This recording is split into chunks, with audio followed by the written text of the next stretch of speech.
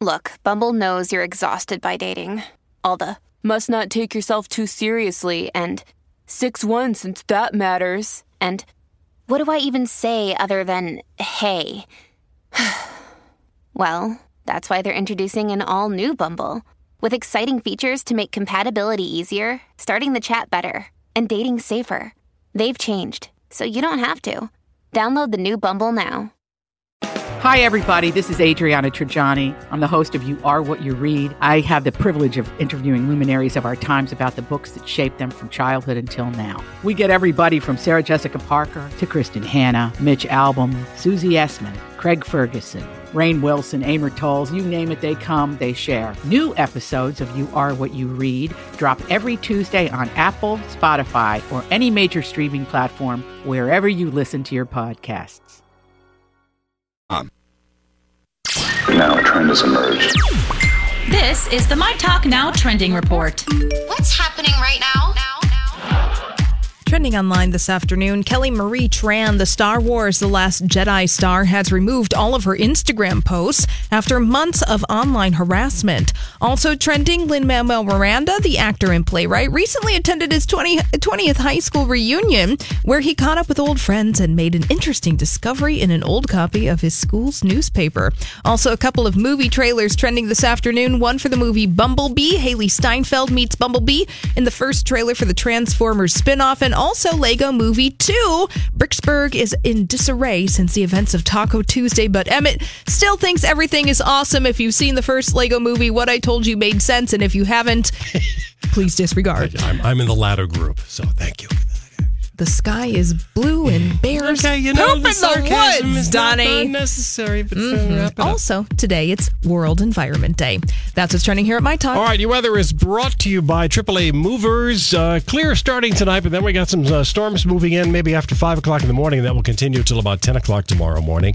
And right now, 63 for the low tonight, 81 tomorrow's high, but sunny and 78 here at My Talk. Now you know what we know. See more at mytalk1071.com.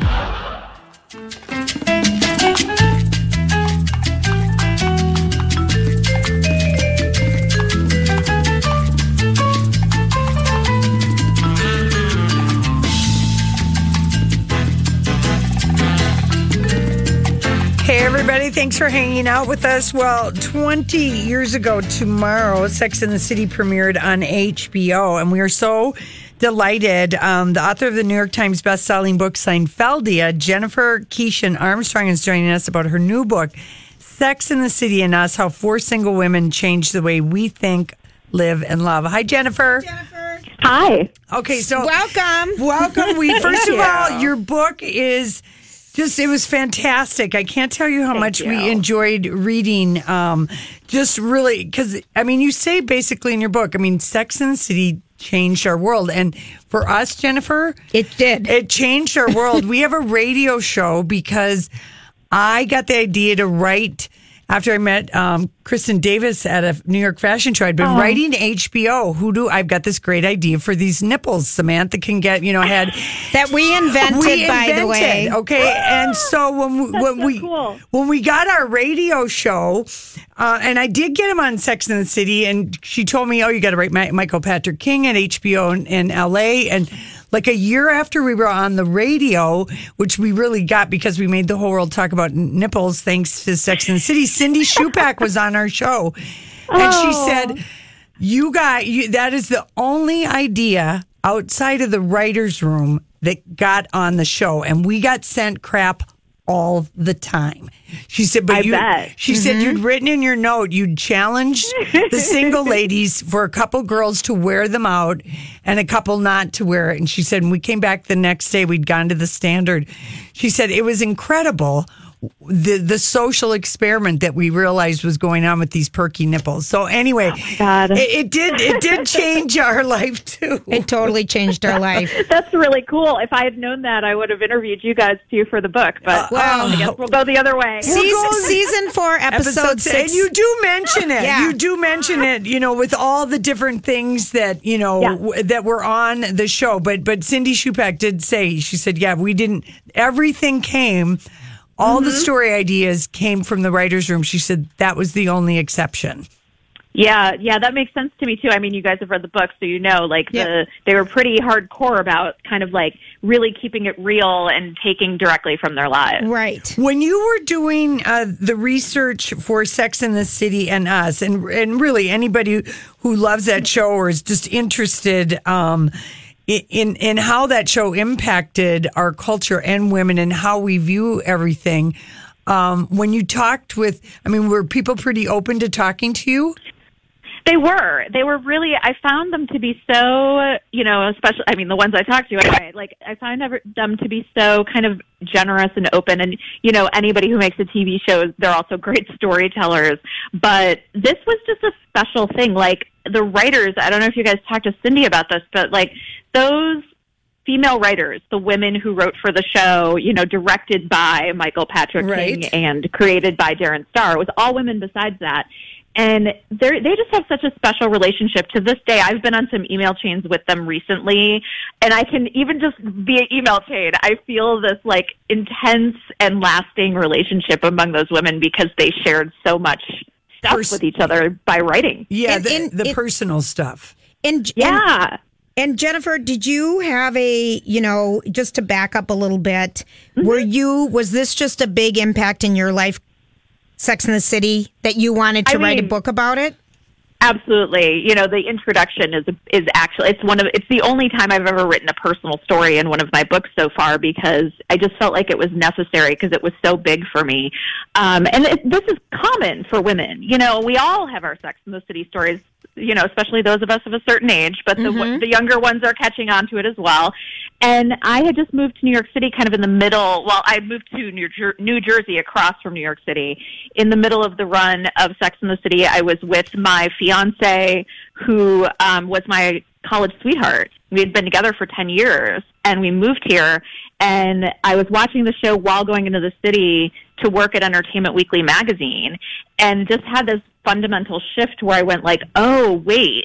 The Sex and the City, there's a fantasy element, but there's a real element to the Sex and the City life too. And I just suddenly realized that that's what I wanted, and I hadn't had it in my 20s. Yeah. Oh. And I really wanted to do it before settling down. So I ended up canceling my wedding and kind of living the cheap version of the Sex and the City life for a good, 10 years or so after that in a little hovel in the East Village. Yeah. So it was big. It was big for me. And it did affect people, in all kinds of ways. I mean, we didn't really, it made Manolo Blahniks a household world, the fashion, seeing women in their 30s and 40s. Talk about sex and objectifying men was like refreshing. It was like, finally, finally. Exactly. No, it was really that female gaze, as the academics call it, was really important too. And if you read the early reviews of the show, they're kind of hilarious because people were really freaking out. Yes, they were. Especially the male reviewers. They were really like, they didn't even know what to say. They were so stunned, and so they tried to make arguments against it. But really, you could tell that the main thing was they were just freaked out by these women exerting their power and by objectifying men, which they really did pretty deliberately. Well, yes, and it was like they were freaking out because men hadn't ever had the gaze flipped on them, and it's like, we've been dealing with this forever. Yeah, that's all it is. I always think of that episode where she judges the firefighter calendar contest. That's just the pinnacle of what the show could do with that. They did it to the men in general during the sex scenes and stuff, but then there's that one episode where it's just parade of hot men shirtless for no reason. You know what? I did not know until I read Sex and the City and Us that Kim Cattrall had originally declined the role of Samantha. Yeah, she really didn't want to take it. She really held out till the very end. I can't quite remember the exact number of days, but it was days before they were going to shoot. And they had already cast someone else. And they just kept saying, no, we're sure that it should be Kim Cattrall. They just knew it.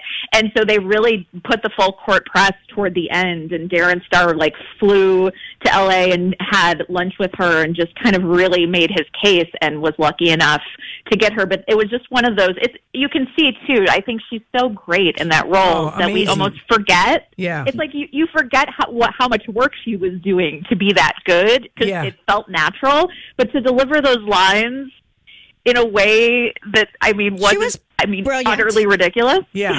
She did a lot of the heavy lifting for that show. Yeah. Well, she sure did. Jennifer, here's something that Julia and I noticed, because we were lucky enough to be invited to the Sex and the City at Silver Cup Studio when they filmed the bar scene with the nipples, when Samantha says she got these nipples in the mail. And so they invited us. And that's so cute. I know. So we're on set, and Kristen Davis sees us. Oh, you figured out who to write to, because she was really super nice to me at Bryant Park when I ran into her.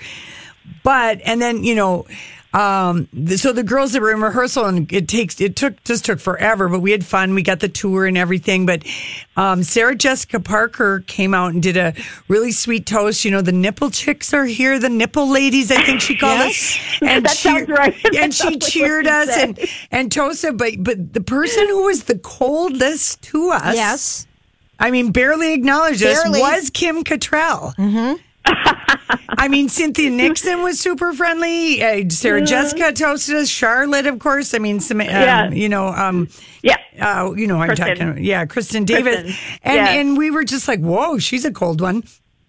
I wonder if she was just, sometimes, and I've experienced this on all the books I've written, where there's almost always at least one in an ensemble cast that really is like in the zone when they're in that's character. Yeah, all right. It makes me think of, it's a weird comparison, but like Michael Richards on Seinfeld was very similar. Like he had to stay like in the zone and in character while he was there. And I wonder if she was sort of similar, given that it was such an extreme character. Yeah, and she was the one that was going to have to kick off the whole thing, even though Miranda wore them around the bar, and then Samantha wanted them back. Okay, talk to us about, because I know she didn't join till the second season, but Patricia Fields, the fashion influence. Yeah. She is just, her sort of influence and genius cannot be overstated, in my opinion, especially just in terms of like women's fashion on television. She is the one, and that's what made this show a fashion show. It was having her around. And she really changed kind of the way women dressed in general and on television specifically. Before that, if you think about like a Melrose Place or a 90210, it was more about like power suits. Right, shoulder pads. Right, like you were either like wearing a power suit or you were dressing super sexy for men, and that was it. Whereas her whole thing is like dressing women for self-expression, dressing them for other women, dressing them for themselves. And, she obviously also just pushed the boundaries enormously. There's some bonkers outfits on that show. Yes. But Sarah Jessica Parker you write in the book, and you interviewed Sarah for this book, that she just had complete trust in Patricia Fields. And of course, she's so teeny tiny, and almost everything looks great on her. Good. Yeah, it's true. There's a lot that she does that's like ridiculous, but kind of looks cute on her. Most of us couldn't get away with it. Yeah. One of my favorite things that Sarah said to me, though, was she said, sometimes you have to be ridiculous. Yeah. And I loved that, because she was willing to go. The quintessential example is the Heidi dress. Where it's like full grundle. She wears braids. She had the makeup artist put like, they put like freckles on her face. And this was just for Carrie to go to lunch with her girlfriends. Like, this was not Halloween. This was not, they just went for it. And that was one that even people on the set sort of questioned. But once they did it and they got away with it, it was sort of all bets were off. And if you think of those mid to late seasons, there's some absolutely insane stuff she wears. When she wears the belt over her like bare midriff, there's just so much. Yeah. How about now in your book, Sex and the City and Us, how four single women changed the way we think, live, and love. And Jennifer wrote Seinfeldia, which is also a great book. But, people, and I think that people still might do it. Are you a Carrie, a Samantha? That whole game, which woman are you? everyone always says they're Carrie. I'm Samantha, 100%. I love that you're a Samantha. I am a Samantha, totally. Jennifer. Totally, 100%. But I grew into being a Samantha temporarily. right. But I mean, who is the one that everyone? I mean, I think everyone thinks they're Carrie, but really, there's more Charlottes and Mirandas. Yeah, I think, I used to say that for most of us who watched it when it was on and were adults, like, I did this too. Like, I feel like I was a Carrie while I was watching it, and as I grew up, I became a Miranda. Uh-huh. I think, but the funny thing is, I mean, it was built for us to identify with Carrie, right? Right. She is the main character. Yes, and but the narrator. Right, exactly. So, like, but one thing that I've found out while I was doing this is kind of great, which is that it seems that the younger women who have been catching onto the show in reruns or streaming are all immediately identifying with Miranda, which I think is a great sign of progress. Yes. Oh, no kidding. Yeah. That's Right? something. Yeah. She's the smart, feminist, together one. Yeah. And it turns out, like, back then we weren't supposed to want to be that. And now these girls, they all want to be that. And I think that that's great. I love that you're Samantha's, though, because I feel like I meet so few people who cop to that. So that's great. Lori had her phase younger and I had mine older. You're right. There you go. Jennifer, your book is just absolutely terrific. Sex and the City and Us. I mean, you were really just a hell of a good writer, and you just tell this story so compellingly. And we just love every page. I want to go have a marathon of the show, though. I know it. Thank you, Jennifer, so much for being with us, and sell a lot of books, would you? Thank you. Thank you for having me. Okay. Absolutely. All right, listen, do we have a couple copies to give away? All right, 651-641-1071. Someone's divorce is getting very messy.